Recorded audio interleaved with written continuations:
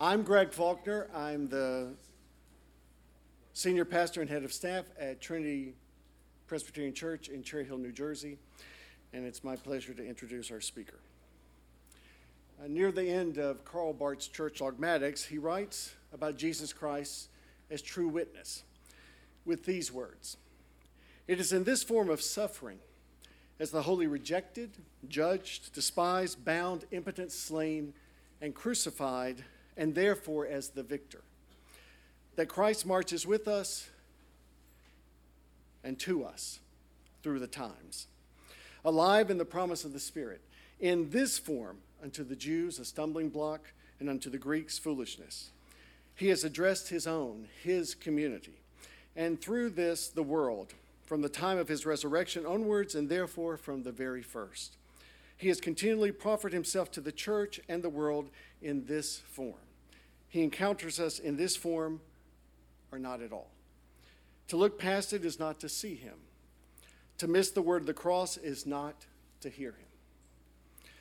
Our speaker tonight, one of the first women ordained to the Episcopal priesthood, has over 40 years of her ordained ministry been someone who has borne witness to the true witness, Jesus Christ. I first heard Fleming here in this building, Stewart Hall. It was downstairs in one of the smaller classrooms. I was an MDiv student. A new instructor in homiletics, Jim Kay, was teaching our class.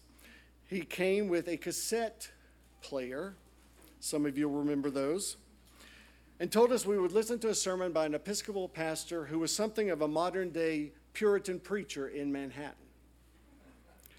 Dr. Kay went on to tell us that he called Mrs. Rutledge a Puritan preacher because she stuck to the word and served God by doing her best to be a faithful witness to that word, making sure that her hearers did not pass that word of the cross lest we miss Christ. That was nearly 30 years ago. Fleming was then on the staff of Grace Church in New York City.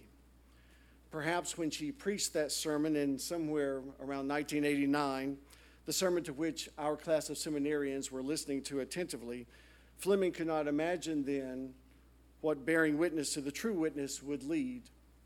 For her, it led, after over 22 years of ministry in the parish, to a new vocation of international preaching and teaching.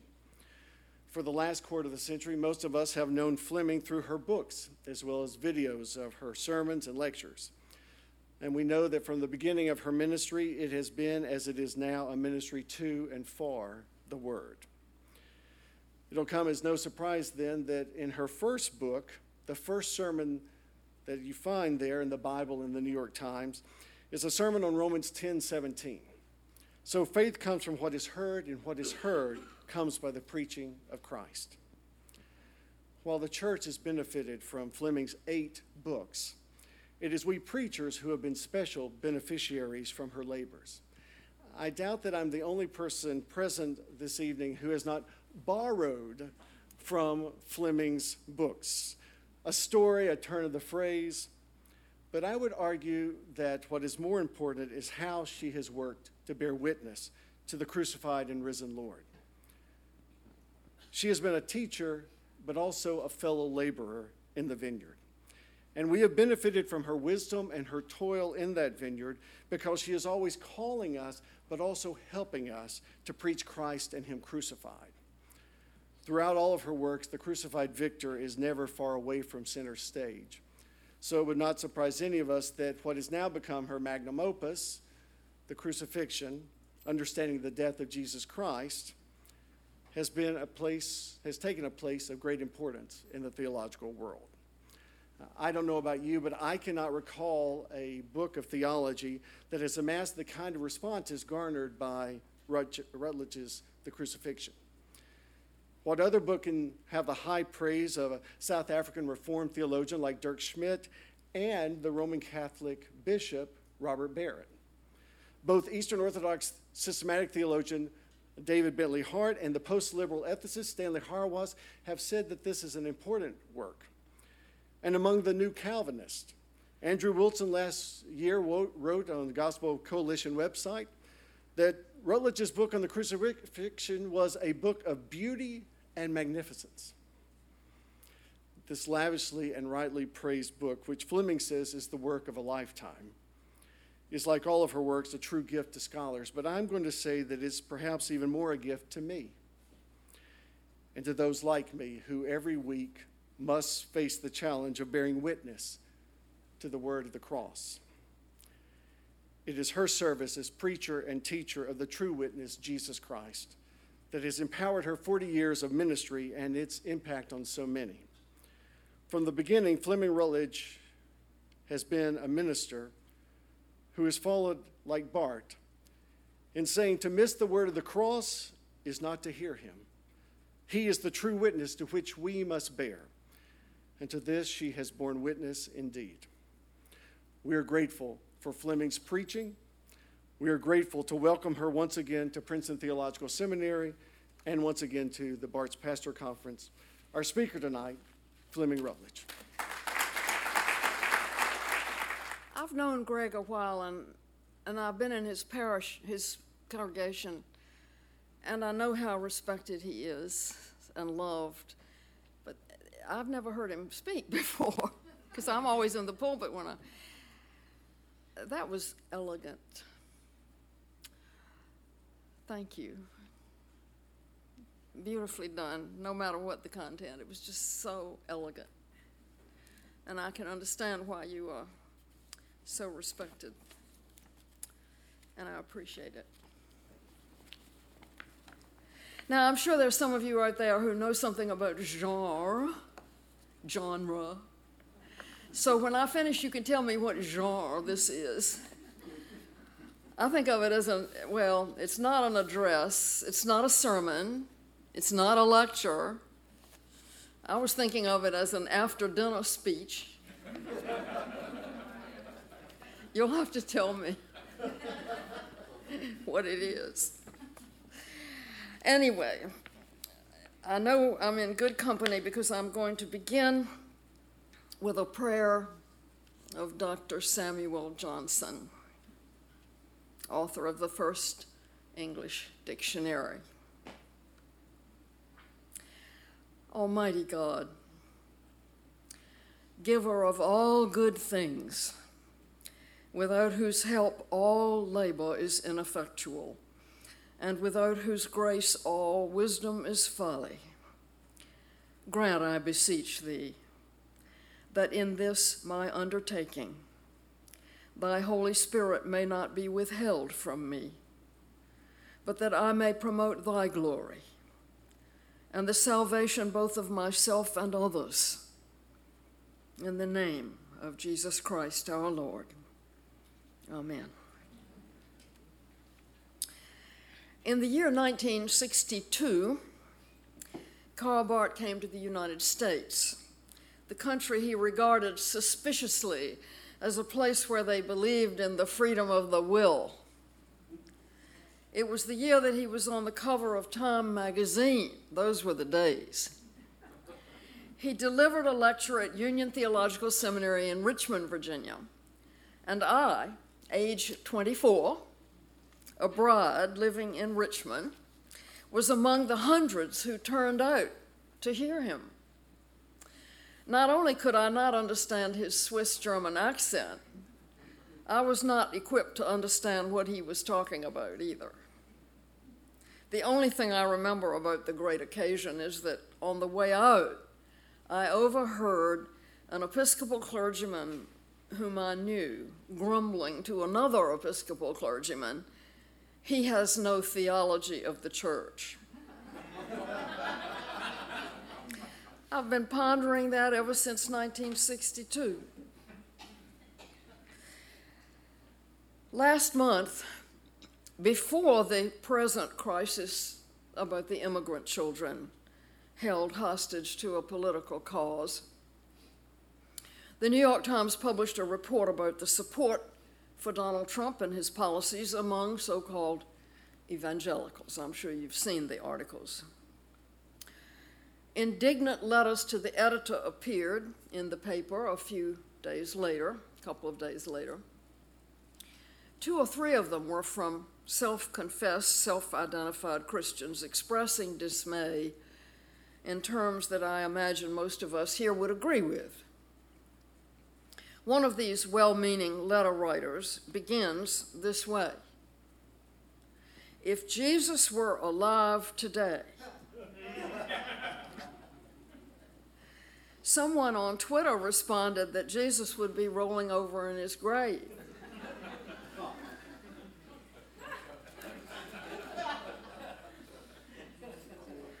Will Willimon has said that the foundational problem with the Jesus Seminar was that its members conducted all of their deliberations out of the basic assumption that Jesus is dead. But the Jesus Seminar is not the only place that we meet this assumption. We find it in the church all the time.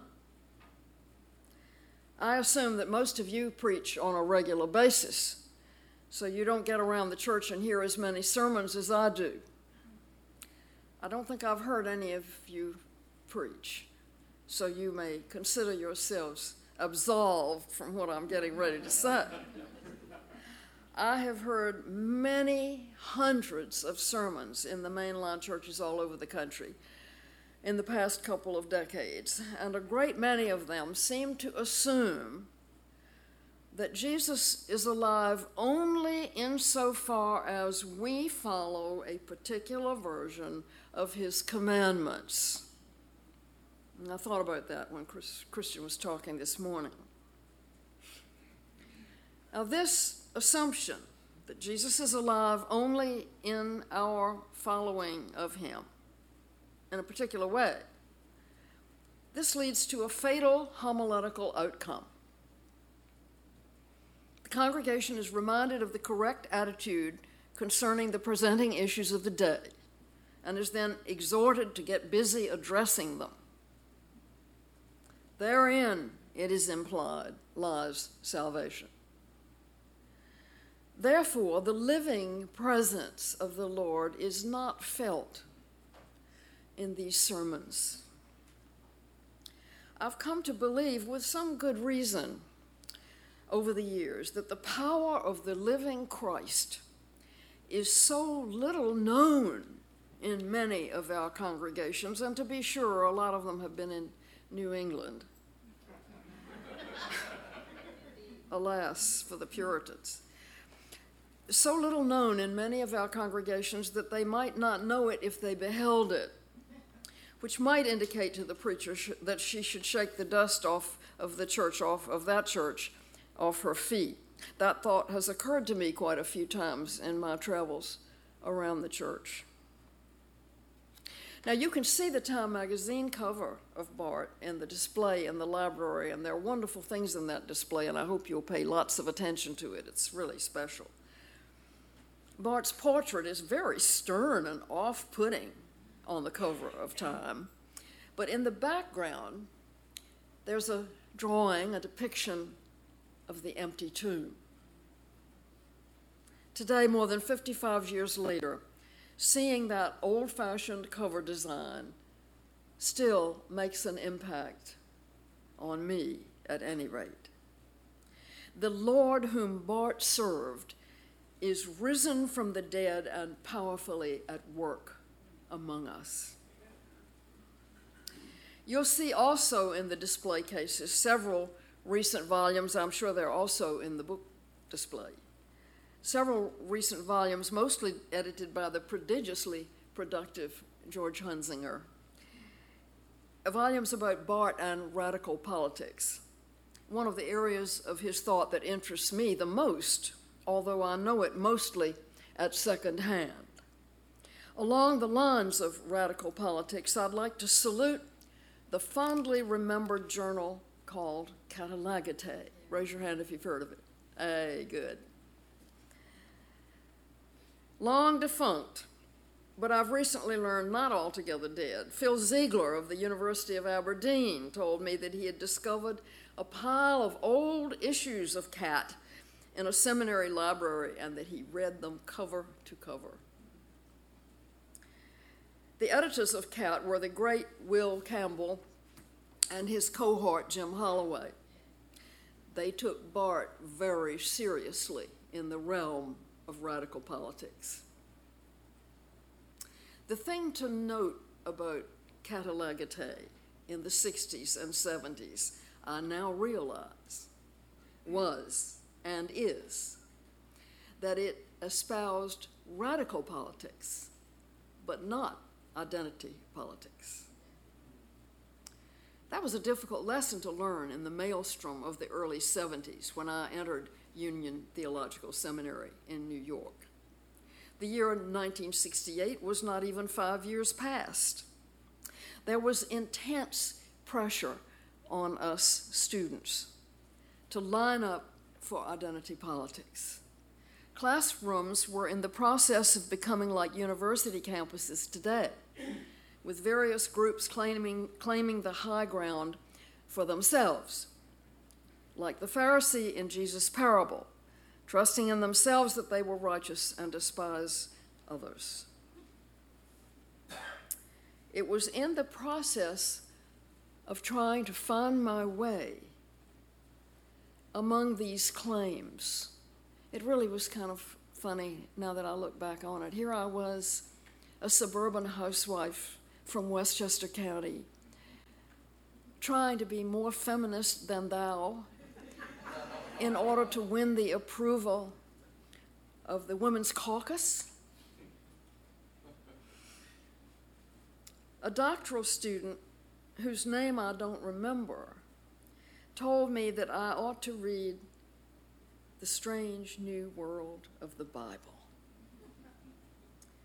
It was like the nameless little servant girl telling Naaman the leper to go to the prophet Elisha. Whoever that student was saw me floundering around and directed me into the current that carried me into the river of life. That short, early essay of Barth's was the first thing of his that I ever read. If anyone here wants to introduce somebody to Barth, The Strange New World of the Bible is a good place to begin. I discovered a long time ago that once you get to know the way that Barth thinks, you can pick up his work just about anywhere. An amateur like myself can pick up, I'm not saying that in self-deprecation, I'm not a scholar, I'm not a systematic theologian, but I learned that you can pick up his work and almost put your finger on a page and you will find something that you can build upon. This is one of the remarkable aspects of living with Barth all of your life. Christopher Morse taught me this in my first year at Union, that because the Word of God is a unity, systematic theology is also a unity. Everything in the church dogmatics, followed through its manifold convolutions, eventually doubles back on itself, defining and illuminating everything else, just as Scripture interprets itself. Now, of course, you know that there are some difficulties getting younger people to read Barth in today's climate. For one thing, speaking of identity politics, you have to get used to the constant use of the word man in a generic sense, and it's not so easy to solve this just by translating it differently.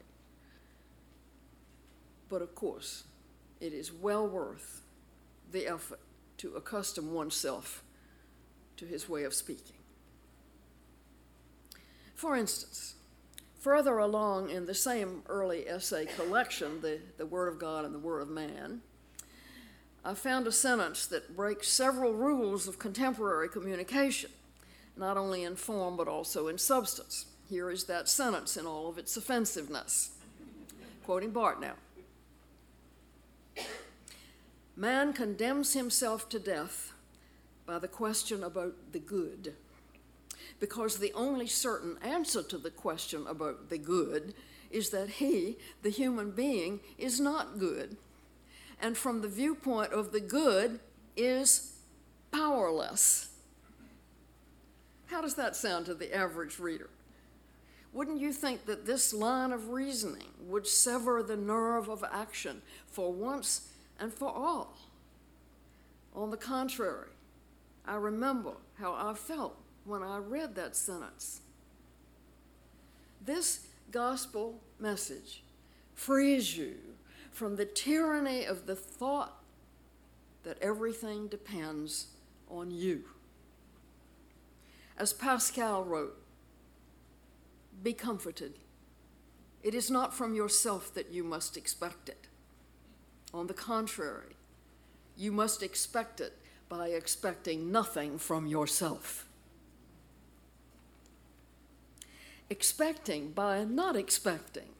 This is very much like the paradox that Barth loved from 2 Peter, waiting and hastening.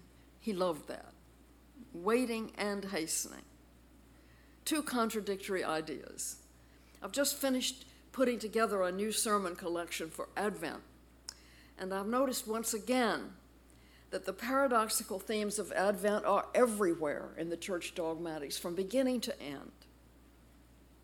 The now and the not yet, the whence and the whither, the once and the future. None of it makes any sense if Jesus is dead. The radical gospel depends on the truth of the announcement.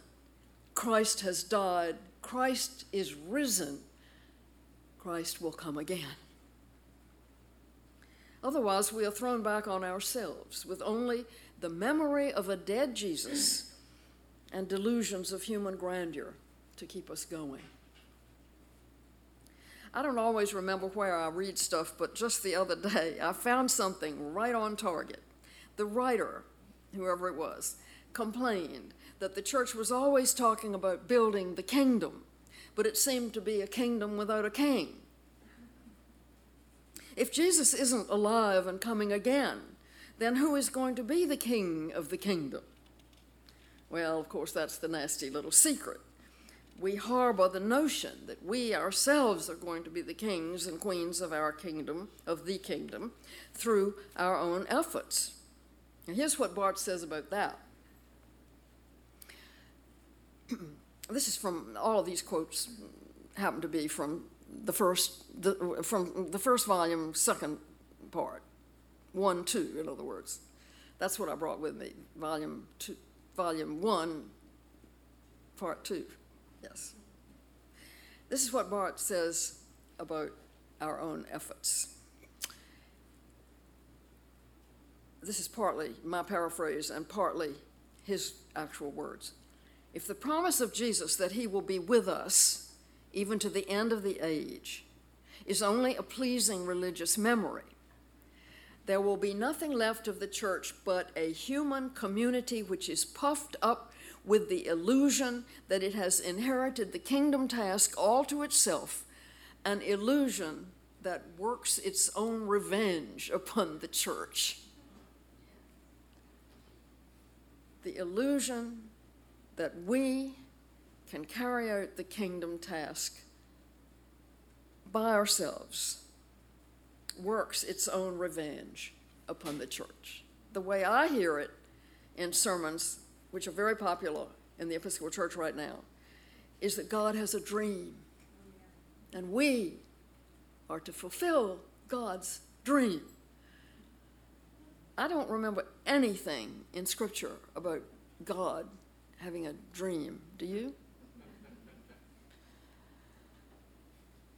This illusion that works its own revenge upon the church is dramatized with considerable effect at the conclusion of J.R.R. Tolkien's Lord of the Rings. And I'll put in a little plug for my book about the Lord of the Rings, which is my favorite of all my books. Many readers of the saga miss the point that I'm getting ready to illuminate. I'm getting ready to talk about it. Many readers of the saga miss this point because it comes at the end after the great climax in the action. And this theme is entirely absent from the movie. In Tolkien's private letters, he explains that to the very end, Frodo was profoundly affected by the allure of the ring. long after the victory over the demonic power of Sauron, Frodo continued to suffer from, I'm quoting now from Tolkien, Frodo continued to suffer from a last flicker of pride. He was not content with being a mere instrument of good. He was not content, that is, to be solely God's servant, with all that implies of his own diminishment. He needed to undergo a cleansing, a truer understanding of his position in littleness and greatness. He was not able, Tolkien continues, to accept himself as a mere agent or vessel of providence. From another point of view, C.S. Lewis elucidates this predicament superbly at the end of Perelandra. The principal character, Ransom, you'll remember, is overwhelmed by the magnitude of what has been accomplished in the victory won over the devil. The archangel speaks to Ransom in these words: "Be comforted. It is no doing of yours. You are not great. Be comforted, small one, in your smallness. He lays no merit on you. Receive and be glad." God lays no merit on you. I first read that 45 years ago, and it has been an incredible comfort to me ever since. I think Bart, in his own person, sometimes exemplified this. He was, of course, famously irascible, especially about those who disagreed with him. And he fully understood the magnitude of the task he had set for himself. But in his letters and late writings, as you know, and we're so lucky because we're going to get more of these late writings and letters, his humorous self-deprecation has the ring of authenticity, I think. The angels laugh, he famously says. The angels laugh at old Carl with his wheelbarrows full of church dogmatics. There's so much freedom in that. Bart's humor and joy are among the greatest benefits of reading his letters and conversations. And we are to have these marvelous volumes now coming out. So, all these thoughts arise out of the revelation that Jesus Christ is not dead, but alive. It is not for nothing that the central thing remembered in the Christian community about Martin Luther King is the kitchen epiphany, when, close to total despair, he sensed Jesus promising him that he would always be with him, that he would never be alone. No, never alone. There are many areas of theology that Dr. King left unexplored, but whatever doctrinal deficiencies there may have been, in the story of his life, we see the presence of a Lord who is not dead, but living, the Lord who guarantees his own promises, the God who, as they say, is able. The African American church is presently experiencing some of the same attrition as the mainline white churches, but it still preserves its traditional emphasis on the God who makes a way out of no way,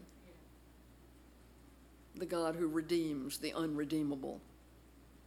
That is what undergirds black people's astonishing offers of forgiveness for the unforgivable, redemption for the unredeemable. All of our churches could use a lot more of what Robert Farrar Capon wrote. God did not come to love the lovable and improve the improvable, but to raise the dead. How curious to reflect upon the idea of a dead Jesus raising the dead. When I was a young preacher, I learned a lesson. I was invited in these early days of my ministry, invited to preach to a congregation in a very liberal church in Richmond, Virginia, as a matter of fact. I was very innocent of such contexts in those days, and I preached innocently, as it were, on the text about Jesus raising the daughter of Jairus. It was reported to me afterwards that people were scandalized that the preacher appeared to believe what she was preaching. I made up my mind that day that I would always preach a Lord who raises the dead and calls into existence the things that do not exist, and that I would trust him to do the same with my preaching, even when I was saying something that seemed, even to me, to be unbelievable. Living with Bart for decades enables us to believe and to trust that the Holy Spirit has not gone missing from the living word of the living Lord. Speaking of Bart's doctrine of the church, or lack thereof, I brought Volume 1, Part 2 with me to Princeton, and I searched out some passages about the church to help us, perhaps, with our preaching in this crisis that we are in. Actually, I suppose we are always in a crisis of one sort or another. I remember Paul Lehman, excuse me. I remember Paul Lehman vociferously insisting that the church was in a status confessionis in the Reagan years. How comparatively innocent those years now seem. In any case, I did find much comfort and strength in Bart's pages on the Holy Spirit, the subjective reality of revelation. Here, Bart is at pains to show that there is no gospel without the church. In the small print, he shows how the Apostle Paul, for instance, does not exist except in his function in the life of the church. Existence in Christ, Bart writes, and existence in the church are seen and understood as an actual unity.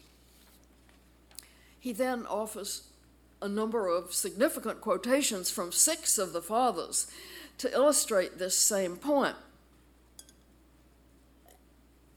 before he moves on to Luther, whom he quotes approvingly.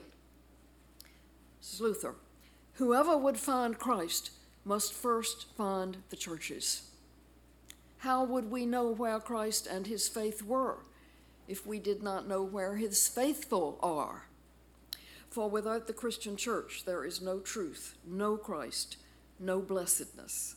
Christ will not exist except as his function in the life of the church. But as we are beginning to wonder where Christ and his truth might be hidden in the scripture quoting of our Attorney General at Liberty University or in the preaching of Franklin Graham, Bart reminds us, again I'm quoting, apart from the work of the Holy Spirit, the word written not only does not minister life, it ministers death. Amen. Bart goes on. Where the church is, there also we have always this church which is not the church. That is, in the church, the work of sin and apostasy is always going on as well. There is no time, Bart continues, there is no time at which, to a greater or less degree, the church does not also have the appearance of such an apostate church. But although there is in it no lack of man's upstart arbitrariness, it nevertheless exists in dependence on Jesus Christ. And it is because the church lives by Jesus Christ, not because it is constantly involved in upstart and arbitrary action, that it is the true church.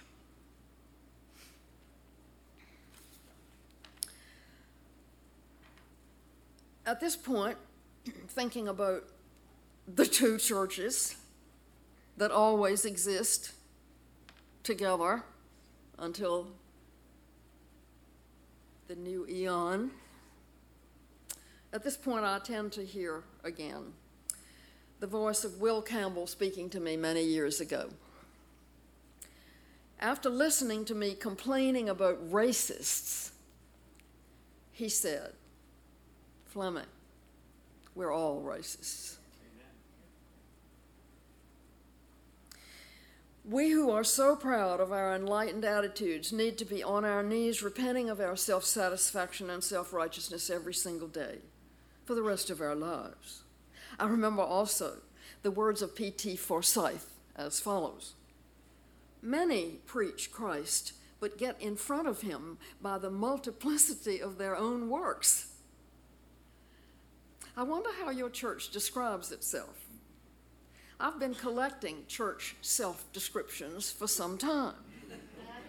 We are a warm, welcoming, nurturing, diverse, non-discriminating, inclusive, embracing, affirmative congregation.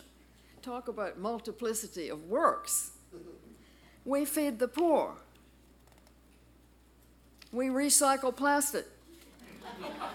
We march for justice. We fly rainbow flags. We oppose oppression. We practice radical hospitality. You would think the second coming had already occurred. How about this for your church letterhead? We have followed too much the devices and desires of our own hearts, and there is no health in us. Thomas Cranmer. Here is Bart's voice again. Man condemns himself to death by the question about the good, because the only certain answer to the question about the good is that he, the human being, is not good, and from the point of the good is powerless. Now, the paradox is that this truth sets us free. It is the difference between if, then, and because, therefore. Because in Christ we have been delivered from the world of merit and demerit, therefore we are new men and women. In the strange new world of the Bible, there is a new creation. Because, therefore. I want to leave you with the epistolary, conversational voice of Bart. Years ago, I read a volume of Bart's letters and found one in particular that has accompanied me ever since, and particularly now as I'm beginning to grow old. This is a letter that Paul, John, Luke, Matthew. This is a letter that Bart wrote to John Godsey during a bout of the illness that eventually caused Bart's death. And I'm reading now verbatim from the letter of Bart to John Godsey. When you visited me in the year 1965, I still did not have the slightest idea that the most difficult part of my ordeal still lay before me. A few days afterward, I had to re-enter the hospital and there remain there for 4 months, undergo a second operation, and take many, many kinds of medicine. Somewhere within me there lives a bacillus with the name Proteus mirabilis, which has an inclination to enter my kidneys, which would then mean my finish. I am certain that this monstrosity does not belong to God's good creation, but rather has come in as a result of the fall. It has in common with sin and with the demons also that it cannot simply be done away with, but can only be despised, combated, and suppressed. In the case of Proteus Mirabilis, that was and still is the task of the doctors, beside whom also good nurses have worked on me night and day. Apart from this, however, I am getting along better, often extraordinarily well. The main thing is the knowledge that God makes no mistakes and that Proteus Mirabilis has no chance against him.